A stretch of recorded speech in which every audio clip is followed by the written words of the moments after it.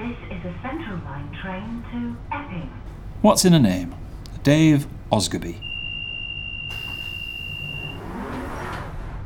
My surname is Osgerby. Only 7 letters, but I've collected 34 different spellings of it over the years. Osgood, Osbygood, Oxterby, Ogilvy, Corgeley, and Oggersby, to name just a few. So I decided to do some research. Turns out that it's a Viking name.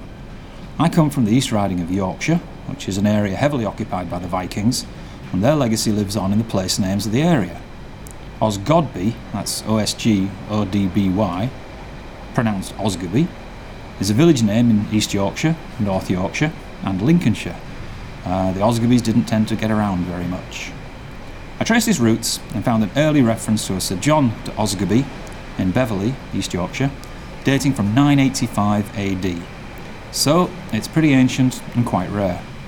I just wish more people could spell it. On holiday in Iceland a few years ago, I discovered the name Asgubbayr. It's spelt A-S-G-A-B-E-I-R. Guess how it's pronounced? Yep, you've got it.